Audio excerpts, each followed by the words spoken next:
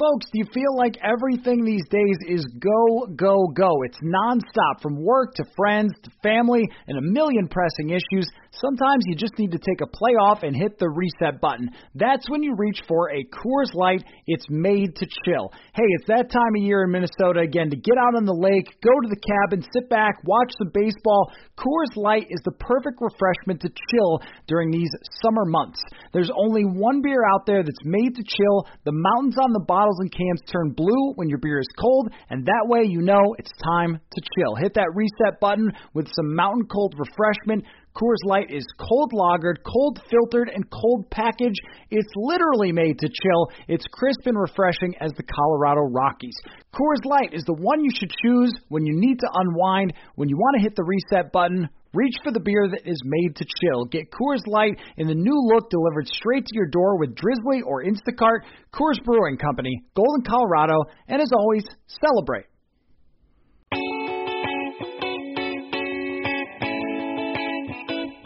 Hello, welcome to another episode of Purple Insider presented by Scout Logistics and Symbol, your marketplace for sports. Let's talk about the J.J. Watt signing in Arizona before we get to our conversation with Brandon Thorn, breaking down all of the offensive linemen in the draft that the Vikings could be looking at. J.J. Watt goes to Arizona. He tweets out a picture of himself in an Arizona Cardinals shirt after a couple of weeks of subtle little hints of where he could go or what he might be thinking. And the Green Bay Packers were always at the center of that conversation. If you're a Vikings fan, you do have to celebrate J.J. Watt not going to the Green Bay Packers. Because if you think about what that might have looked like with J.J. Watt going to Green Bay, you're adding him to Zadarius Smith and Kenny Clark. These guys have already given the Vikings fits over the last few years, especially when you're talking about passing situations. And then they would have been adding another unstoppable piece who can rush from the inside, rush from the outside. That would have been a nightmare for the Vikings to have to face J.J. Watt twice. However, Arizona is not a huge victory. For one, the Vikings have to play Arizona next year, so you're still going to see J.J. Watt with his new team. And if the Vikings cannot improve their center and guard situation, I think Arizona will move him inside quite a bit. There's also been reports that he will spend more time as an inside rusher after starting his career inside, moving to the outside. Now he's going to go back inside, so it puts even more pressure on the Vikings to solve their guard situation, which again we'll get to with Brandon Thorn.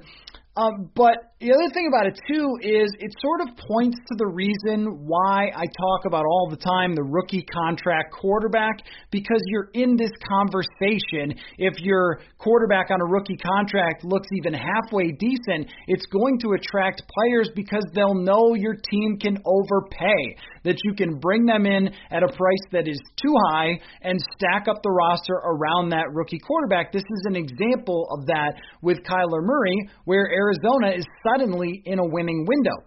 Another thing I wanted to mention was the contract with $23 million guaranteed. For a guy with his age and his injury history, it's a lot. And Arizona is taking that risk. That would have been the only downside for the Packers, is the risk and the amount of money that you're putting into it considering his age. But I think it also says something about Danielle Hunter and what his potential price could be. If a guy with an injury history who is upwards of 30 years old and is in the twilight of his career is getting this much, $23 million guaranteed, that is more money fully guaranteed than what Danielle Hunter got on his first contract, which I also found to be kind of interesting.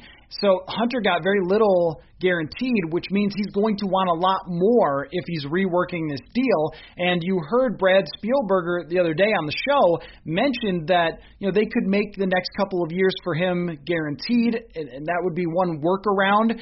But if he wants to say, look, J.J. Watt is great, but I'm way younger, even if he's coming off of the neck surgery, it sort of gives you a baseline to work with man, people are paying out for anybody who can get after the passer.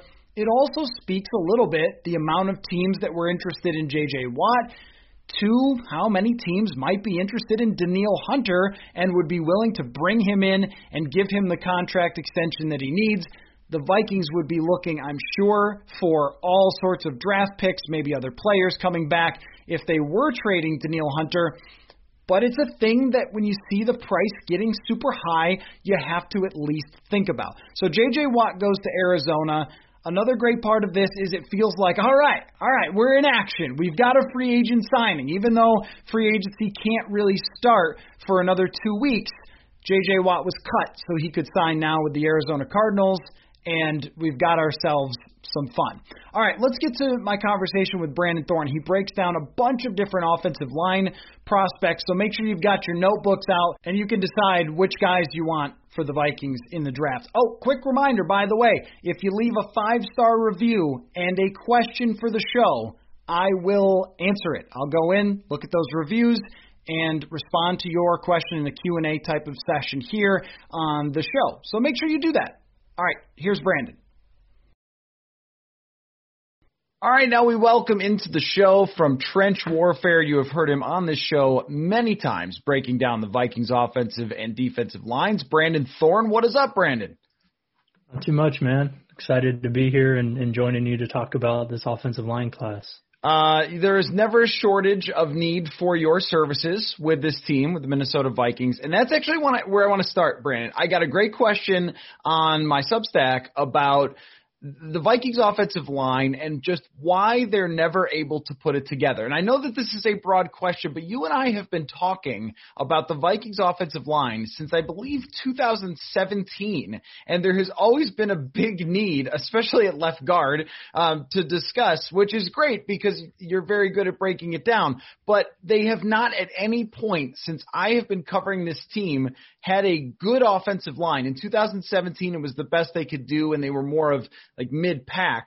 And since then, it has just been year after year after year of not being able to pass protect at an above-average level. And there are some teams that year after year after year are very good at it. And the example that the person used was the Green Bay Packers and how they've found Bakhtiari in the fourth and, some other players that were not necessarily top draft picks.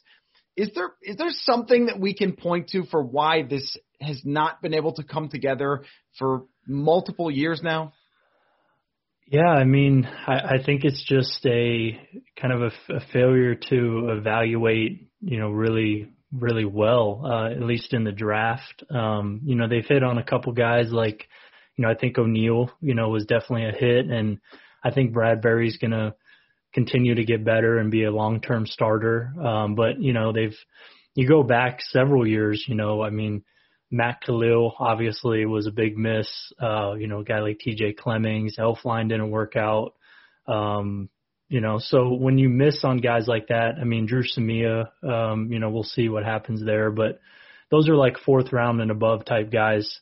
And we'll see about Cleveland too. I think he can probably be good eventually. But, if you draft guys in the first, 2-3 rounds especially, and you have maybe one, maybe two guys out of the last 6-7 years that hit, then obviously that's going to put you in a bad spot. And then free agency, you bring in a guy like Riley Reif, who, he is what he is. He's like a solid player. He's going to get beat by high-end guys, and he's going to do well against others. But he's not like a blue-chip guy, and it's tough, man. Some offensive lines are able to get blue-chip players in there, and some aren't. There just aren't a lot of those guys, obviously, and Minnesota hasn't really had, the opportunity or the, whatever you want to call the evaluation ability to land one of those guys with the capital and stuff that they've used. So it's just, I feel like that sort of thing, even though the trend has been kind of like middle of the pack or lower for a while, it can change so quickly.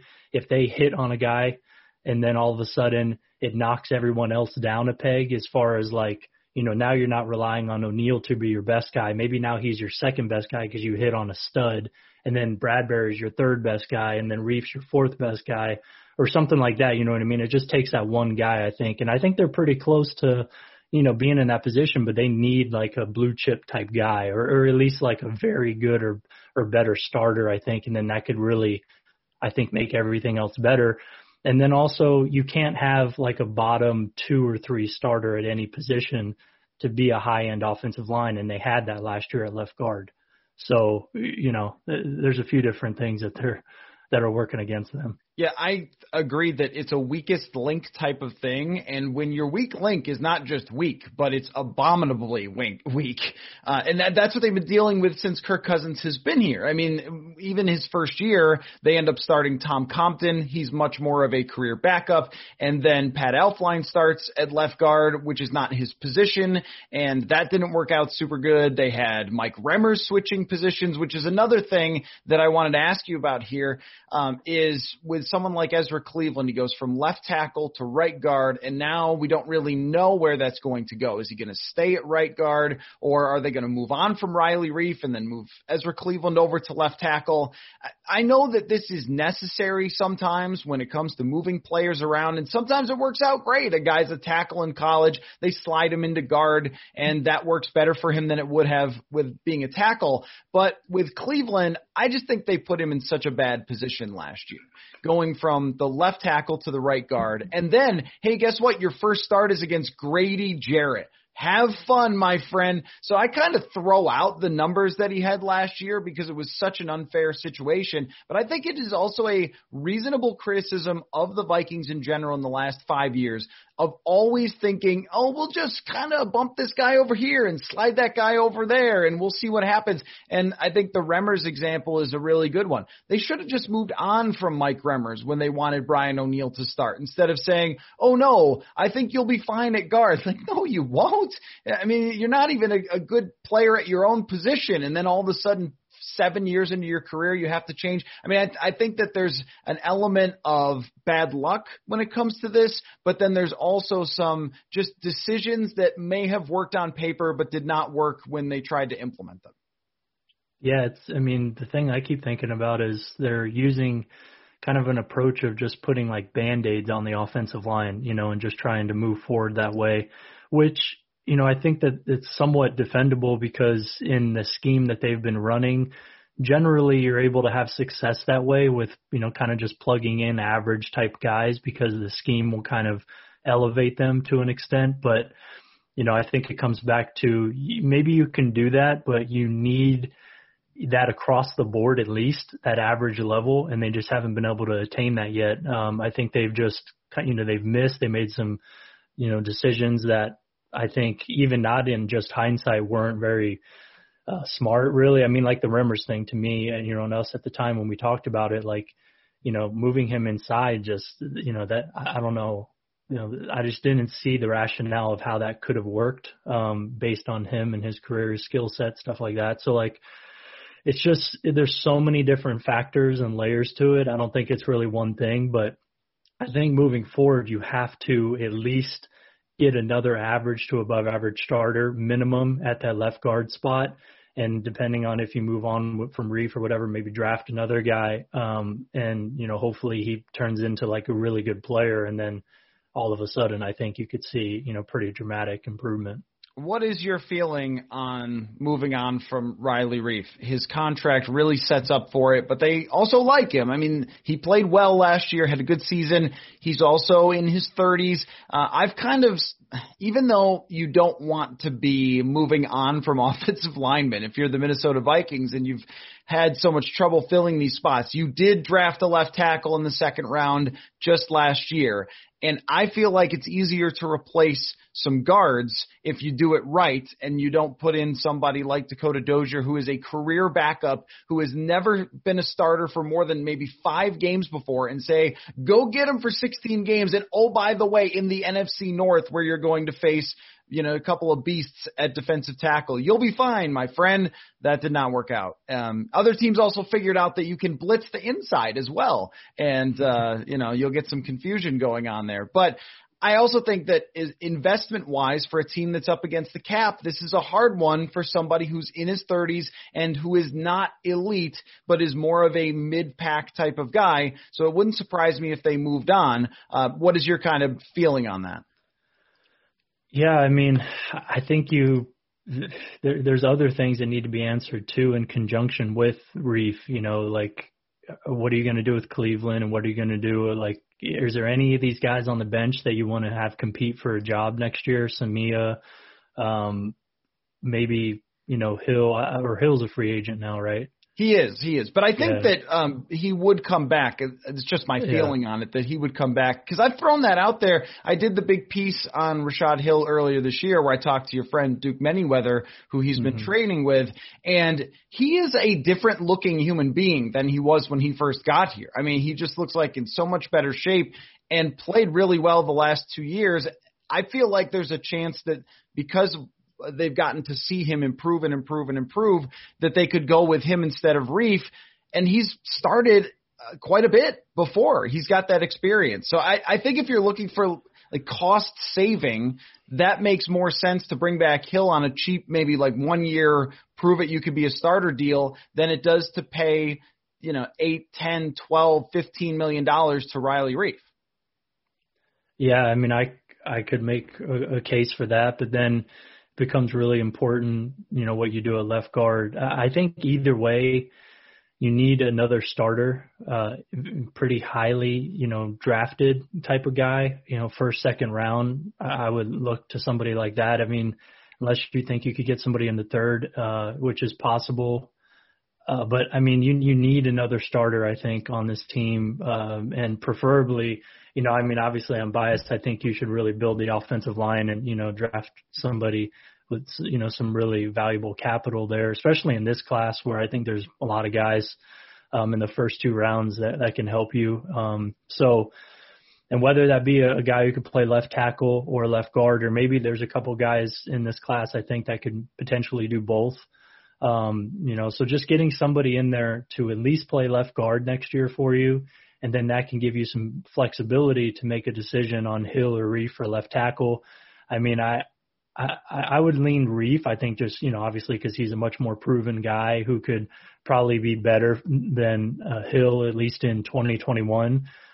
So just from that perspective, short term, I would lean Reiff if you have that left guard there. And then if not, then it just opens up the floodgates, and, it's like you can think of 100 different scenarios on how you want to put this line together, Right. Yeah. The way that I've been looking at Riley Reiff is he's sort of the linchpin to the whole offseason, because if they keep him, they can't make many other moves. If they move on from him, they have cap space to bring in other players. But then they have problems to solve, and that's not something that they necessarily want. Let's talk about the draft, because you've been doing for Trench Warfare, and people should go check it out, trenchwarfare.substack.com. You are a top 25 sports Substacker, by the way. I realized that the other day. I'm very proud of you. But you've been doing these awesome scouting notebooks, and I wanted to start with Rashawn Slater, because Rashawn Slater out of Northwestern is a guy that anyone who does their draft sims has been seeing that Rashawn Slater is often available when you get to the Vikings. Penei Sewell is not going to be there. I don't see any chance. He is by far and away the number one guy. And I mean, look, you can dream if you're the Vikings. You never know who's going to drop, but I doubt it. I mean, he looks like somebody that can be a 10-year type of all-pro. But Slater is always there in the draft simulations and in a lot of mock drafts. I don't know if the Vikings will go offensive line, but if they move on from Reiff, I think there's a decent chance that they consider it. Tell me about Slater and why he's considered a first-round pick, even though he opted out this year, right? Yeah, Sewell did as well. A few of these guys, didn't play football last year. But yeah, Rashawn Slater, I think he's one of those really high floor type prospects who is very refined. And the thing about him that to me stands out the most as far as trait wise is his body control, contact balance, coordination, and footwork are outstanding. He's able to mirror shifty rushers laterally really well. He can recover from compromising positions well. I think he has really good use of hands. He's definitely a guy I would want in his own scheme. So, I can understand the connection to Minnesota and, some other teams as well. Cause he, as far as negatives, like I think he has below average power in the run game. He's still, not bad there, but I think, at the NFL level will probably be below average. So being in his own scheme will help kind of mitigate that. I think he has some, technique things, minor things in pass protection that got him in trouble a little bit when I watched him in 2019, especially against A.J. Epinesa, who's with the Bills right now. He has really good use of hands himself as a pass rusher, and he has very good length, 34.5-inch arms, and that gave Slater a little bit of trouble. I'm not a big arm length guy, and putting a lot of stock in that, but I think if you see it show up on film of a player, offensive lineman, not able to deal with somebody who has really long arms well, then, you note it in the scouting report. And that's something that I noted when he faced Epinesa. So that could give him a little bit of trouble at the NFL level. But he has 26 starts at right tackle, 11 at left tackle. He started 30 straight to end his career. So he has that experience that you really value, or typically people value in offensive linemen, former track and field athlete in high school. His dad played in the NBA for 8 years. But so interesting background and everything. I gave him a pretty high grade. I think he's kind of neck and neck with another guy for the number 3 offensive tackle in the draft. I'm a little higher on a name that some other people aren't, but I think he's definitely a first round guy, and I think he could probably play 4 positions on the line, everything but center. So he's a guy that, you could put in anywhere. I graded him as a tackle, but I think he has that positional versatility and the skill set, I think, to play inside as well. So if they did keep Riley Reiff, they could draft him, put him at guard, and then eventually have the plan to move him out. Because I don't actually think that it's a crazy idea to leave Ezra Cleveland at right guard. If you've put him there and you've decided that that's what he's going to be, then just play him there. And O'Neal and Cleveland on one side of the line, to me, is very good. And you could do a lot of things with athletes like that maybe you don't want to change a guy's position again in his second year, just when he's started to get comfortable with where he's at. But if I'm Ezra Cleveland, my agent is also calling the Vikings and saying, left tackle, please. Right. That's where I want my guy to be, not right guard. But you mentioned that you had him third. Can I guess? Is it Sam Cosmi who you have higher than him? No. It isn't. Okay, so who is it? Tevin Jenkins. Oh, okay. Tell me about Tevin Jenkins. All right, yeah, I'm a big fan of Tevin's game. So I think, when I look at these prospects, there's some guys that have these trump cards. There's these traits of theirs that are so overwhelmingly dominant, and only a few guys in the class have those. For Slater, you could say his body control, coordination, footwork is kind of his trump card trait, or blend of traits that are all kind of similar and work in conjunction with each other. But I don't think it's quite on the level of Tevin Jenkins and the power that he has. Just straight up dominant a lot of his tape in college. And I think that's really translatable when you're that strong and powerful. And I think that he reminds me a lot of Jedrick Wills. I'll just say that. That's kind of a good way to give a snapshot on him. But maybe a little less athletic than Jedrick, but a little more powerful, but a similar type of physical stature, and the way that they move, I think, is similar. I think he has above average agility, foot quickness, and burst. But he's very experienced in outside zone concepts and moving in space. I think ideally you'd put him in more of a balance scheme so he can have a little bit more of those gap and man blocking concepts, but he can work in zone. He's a very assertive finisher, consistently takes guys out of the screen. Like I said, you watch him against Texas and Joseph Asai, who's going to be probably a day 2 pick, maybe first round, I don't know, but he's an edge rusher for Texas. He just absolutely dominated him. And I thought he got better from 2019 to 2020 as well. He switched he played right and left tackle each of the last 3 seasons, actually. I think he has really good use of hands.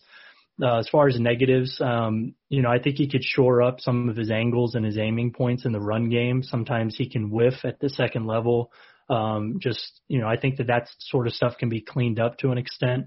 And, I think if he's going against really elite level speed rushers off the edge, he might have a hard time getting to his set point in time to not lose the corner. So, but if you look at the majority of tackles in the NFL, they have some sort of help baked into the scheme, whether it's a tight end, a chip, slide protection over there. So he can really set out there with the guard help on the inside. There's so many different things that you can do to kind of mask that. And I don't think it's a liability either, but if you watch him close enough, you can see there's a couple times where it looks like he doesn't quite have enough range to get out there. He's a huge dude. I mean, so that's not necessarily his game. What were you going to say? Oh, I just said he's a monster. I mean, 6'6", 320 pounds, and not only that, but just pulling up his statistics, he has not given up a sack since 2018. So I mean, that's what you want to see for sure. Do you think that he's like a later first round? I mean, you grade him higher, but I feel like I haven't heard his name quite as much as some of the other guys for being like a high first round pick. Yeah, I mean, I have him really close to Slater and Christian Darrisaw. They're all really close, but I give the edge to Jenkins. As far as their valuation, I don't really know how, or in terms of the way that the NFL is valuating these guys, or valuing these guys, excuse me. I don't really know, based on reading mock drafts and stuff, I don't really look at a lot of those, honestly. So I don't. But I read Twitter and stuff, and generally what I see is, I would agree with you. I don't know if the NFL values him that highly, but I try to not allow that to get into my evaluation process at all, because I don't really want, that groupthink type of thing to infiltrate what I'm doing. So I don't know totally how people view him, but for me personally, I think I would probably give him the edge over Slater and Darrisaw, but they're all very close. It's not. I think Sewell he's my only like all pro level grade guy, and then Jenkins, Slater, and Darrisaw are all first round picks in my opinion. You could kind of throw their names in a hat and pick one, but if I had to pick, I'd pick Jenkins. Hey, folks, I want to welcome a new sponsor to the show, SimBull. SimBull is a sports marketplace where you can trade shares of professional teams just like stocks, except for it's not as complicated as the stock market. It works like this. When your team wins, you earn cash payouts that are instantly deposited. SimBull allows you to invest in your team with more than just your heart. So as we get into the team's big off-season moves, you can get in now and then follow your team's stock and earn big when they win. If you're like me and you closely track all the trends across football in the off-season and you know where each team is headed, SimBull is for you. And if you only focus on your team and believe they're headed in the right direction, now is the time to get in. Of course, it doesn't just apply to football. We've got baseball ready to begin. You can invest in your teams there. Just go to simbull.app, simbull.app, or you can follow them on Twitter at SimBullExchange. And be sure to use the promo code PURPLE for a $10 deposit bonus. Hey everyone, we're in the full swing of winter now, and SodaStick has you covered. If you're a hockey fan, check out the North State Icon shirts or the Mick Golden Light snowmobile designs. All of these along with great football designs like the skull hats, football state beanies and hoodies, and my favorite, the Metrodome gear. If you use the promo code PURPLEINSIDER, you can get free shipping. Just go to sodastick.com to get your original Minnesota sports-inspired goods. All of their apparel is screen printed here in Minnesota on super soft, super comfy shirts and hoodies. You will love it. That is SotaStick.com. Original Minnesota sports-inspired goods. Code PURPLEINSIDER for free shipping. See, because I was thinking about something I mention here all the time on the show is being team trade down. Like, it makes a lot of sense if you're in the middle of the first round to trade down into the 20s and try to get more draft capital behind you, especially for a team that does not have a second round pick presently, that I'm sure that they want that. So let's just say that Mac Jones is on the board. Somebody's desperate. They want to trade up with you. You trade down and you can still get a very, very good prospect. And I think Jenkins might be somebody to sort of keep your eyes on. Now, you mentioned Christian Darrisaw, and there's also Sam Cosmi or two other guys that come up as first round picks. You have Darrisaw over Cosmi. Is that how you have it? Yeah, and I have Liam Eckenberg over Cosmi from Notre Dame. Yeah. Yep. Okay, why is that? Eckenberg? Well, just like why do you have them sort of in that order? Okay, well, Darrisaw, I have this basically right neck and neck with Slater. I'd have him higher than Slater on tape. So when you watch him, closely, I think he has a tendency to coast and kind of get a little lackadaisical, and he gives up some stuff he shouldn't. And that's a little concerning to me. I mean, maybe as a pro it won't matter, and he'll just be able to flip a switch and turn into a different guy. That I've seen that happen before, but it still gives me a little bit of pause, and that's probably the biggest reason. And then, there's stuff that's breeded out of that. Like he just becomes a little too reliant on his upper body to move guys in the run game. He could do it at the college level because he's so powerful, and he's so talented. So it was able to work for him, but you can also see other times where the competition ticks up a little bit and it looks just sloppy. So those two things to me, I think, are just a little bit of, concerning, but otherwise I think he has very good initial and lateral quickness. And to say that for a guy his size is really impressive. Just his frame and his build, it looks like he reminds me of Dion Dawkins a little bit.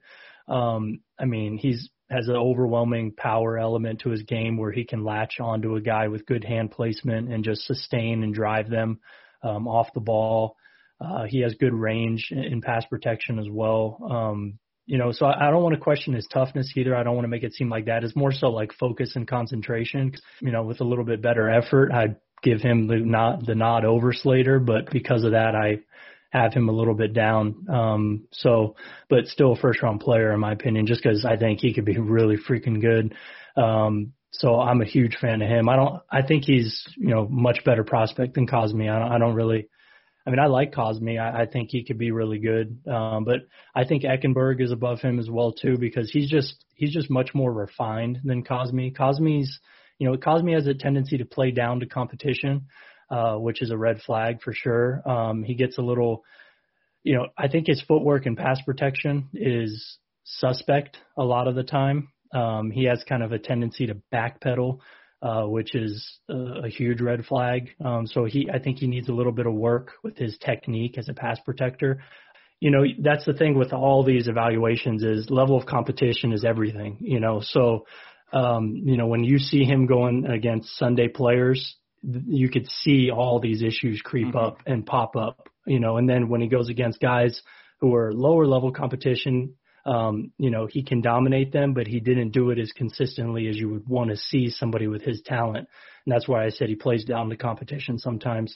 So there's some holes in his game, I think. That's why I gave him a mid-second round grade, but he can certainly be a guy who he has more upside, I think, than Eckenberg, but I'd rather go with the guy who has better technique now than the guy who might be able to have it later. Hey everyone, I want to tell you about our friends at Scout Logistics, and I really do mean it when I say friends. They are fans of Purple Insider over at Scout Logistics, and since they reached out wanting to support this show, I want to tell you about what they do.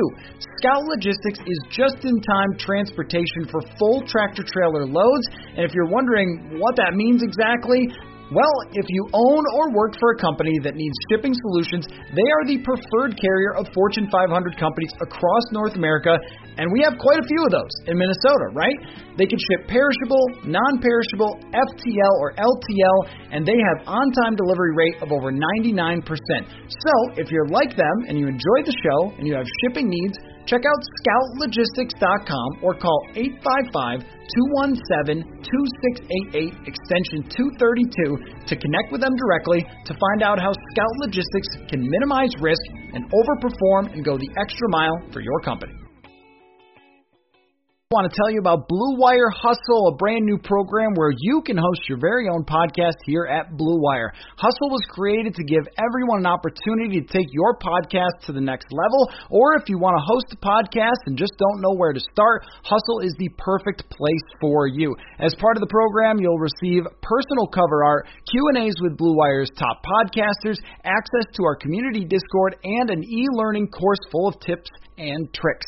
And on top of that, we'll help you get your own show pushed out on Apple, Spotify, Google, Stitcher, and all other listening platforms. The best part is you can get this all for just $15 a month, the same rate as any other hosting site would charge you for the initial setup. So whether you're starting from scratch or have an existing show that you want to grow, Hustle is an open door to leveling up your sports podcasting experience. Acceptance into the program is limited, so get your application in today. To apply, go to bwhustle.com/join. Check out the description box for this episode to find out more. That's bwhustle.com/join. And from a Vikings perspective, I don't think that they want big projects. I mean, I think that they want players who are able to come in and play right away and be able to at least hold their own rather than saying, oh, well, we might have to sit you for a while or it might be a disaster for a year until you can sort of get up to speed. But to your point, sometimes you just never know, man. I mean, I thought Andrew Thomas was going to step right into the NFL and it was just going to be, he's a big technique guy and he's going to roll. And then his first 8 weeks, he's getting killed out there, and then he starts to get it together. It's very hard. This is another, just circling back to our very original point, which is why the Vikings haven't been able to put it all together. I mean, one reason is they just started drafting guys high a couple of years ago, and these guys are still developing. Like Brian O'Neill has finally gotten to the point where I think we know what he is, but Ezra Cleveland is far away from what his ceiling could be. Garrett Bradbury, I don't think that the book is entirely written on him yet, so you're kind of saying, all right, well, these offensive linemen sometimes take 3 or 4 years to be who they're going to be. There's some good examples recently of tackles who were just awful early on, Garrett Bowles and DJ Humphries, who have become really good players after 3 or 4 years. And so we don't really have a good sense for where those guys are going to be. And I think that makes it harder when you're trying to say, okay, well, we'll fix it through the draft again this year, but what is that guy going to give you in year one? I have 2 questions off of that. One is, who's the most NFL-ready guy outside of Penei Sewell, of course? And then give me one name of a third-rounder who you think could be an interesting find, because I think there's a better shot that the Vikings draft defensive line at first and then try to address the offensive line in the third. But this draft seems to have offensive linemen in the middle rounds that could be quite good. Yeah. So what was the first question again? I was focused so much on the second one. Yeah. The first question was, who is the most NFL-ready guy outside of Penei Sewell? So just at tackle? Well, I mean, you could go any offensive line spot because it's the Vikings. Because my 2 of the 3 highest grades I've given are interior guys. Oh, really? Okay. All right. Yeah. So my second highest grade is Landon Dickerson. So I think he's NFL ready. I mean, I think he's going to be potential Pro Bowl, All-Pro kind of guy quickly. It's just with him, each of the last 4 years have ended in injury. So, but I didn't, I still gave him a huge grade. So I think he's ready. I mean, he absolutely dominated SEC competition. He's 6'6", 325. Elite play strength. I think he's refined technique. He executed every single block you could want to see from a center. He slid over to left guard against Tennessee, dominated. He's in his leadership and the kind of teammate he is renowned. I mean, just as clean as you can get in that regard. Obviously team captain, but just like above and beyond type stuff. Teammates just love him. So he's just so clean of a prospect aside from the injury stuff. To me, I think, he's definitely my second best guy in the draft. And there's another inside guy too, Elijah Vera Tucker, who is my third highest graded offensive lineman. I'm very high on him as well. But as far as like a later round guy, I mean, there's a couple guys that I have graded much later than the consensus that I've seen. I had a conversation with Daniel Jeremiah on Twitter about a guy that he was very high on that I, am not high on at all, that I thought was interesting. Jalen Mayfield from Michigan, very talented guy. I have a lower round grade on him. He could potentially go in the first round based on stuff I've seen on Twitter. But he doesn't turn 21 until May, and he has a lot of physical tools. So I certainly get the allure to his game, but I think he's kind of a mess technique-wise. And I think it's going to, unless there's some little fix that all of a sudden unlocks him, I think he's going to need some time in a lot of different ways as a run blocker and as a pass protector. But when it clicks, it is special. He kind of reminds me, I think high end, if he reaches his, the best case scenario, he could be like a Jack Conklin kind of guy. But, I think there's a long way to go between that. But in the third round, that's the place where I would want to draft somebody like that, because the talent is undeniable. And, just the size, the athletic ability, and the power are all there. And he's young. So some teams may, get tempted to draft him in the first round. I think that would be a mistake. So for me personally, I think third round is the best spot to get a guy like Jalen Mayfield. He'll probably not last that long, but that's where I would stick to for a guy like that.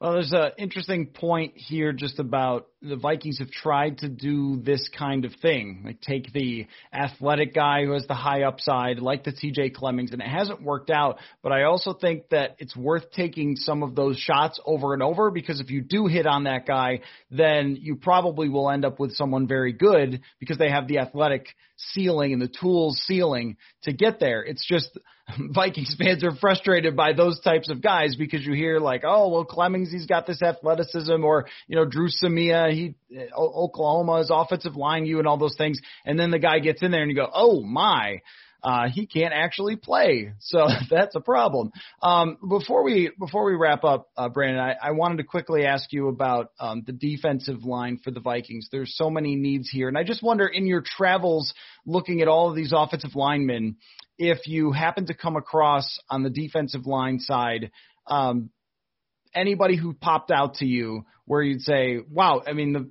somebody should get this guy. I know that that's kind of a broad question, but this is also a draft that I think in the third and in the fourth round has a lot of guys, but also the Vikings could be looking at that position in the first round. So the defensive line is way up there with offensive line, this is unusual. We never talk about this. If we're talking about defensive line, Brandon, we've usually been talking about how freaky the guys are that the Vikings have.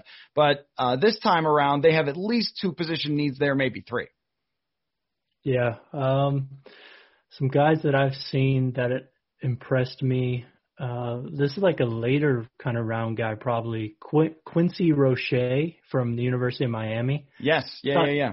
I think he's a pretty crafty pass rusher. He has a pretty good arsenal of moves for a college guy. He's undersized, and I don't like using the cliche term tweener, but kind of in that mold, just because I don't know how much he's going to give you versus the run, and not a whole lot there, in terms of power. But he definitely is a skilled pass rusher, so somebody that you can get later and have as like part of a rotation. There's another guy, Joe Tryon from Washington. He popped when I was watching tape. I think it was against Penei Sewell in 2019 or 2018, one of those 2 years where he, I think he has a higher ceiling than Roche. He's, bigger guy. There's more tools to work with there.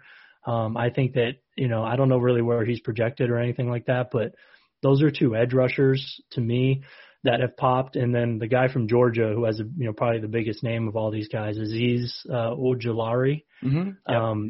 Yep. He looks like a good player too. So I don't know if any of those guys are going to step in right away and be very good or, anything like that. But, maybe above average, guys that you would want to put as part of your rotation who can develop into, a quality starter maybe in the, the next couple of years. Cause this isn't really, I haven't seen any stud edge rushers, in this class, but there's a bunch of these type of guys who, if you get them with the right coaching staff, which Minnesota I'd put up there with any coaching staff in the NFL as far as, developing defensive players. These are type of guys that I'm sure they would love to get their hands on. And, the only thing is, I don't know if they're a guy you want to have in there as like a full-time starter, but if you have a rotation of guys, these are a few to me that I think could really step in off the edge and, give you some, pretty good production. Trenchwarfare.substack.com is where you do your writing. I am a subscriber to your work.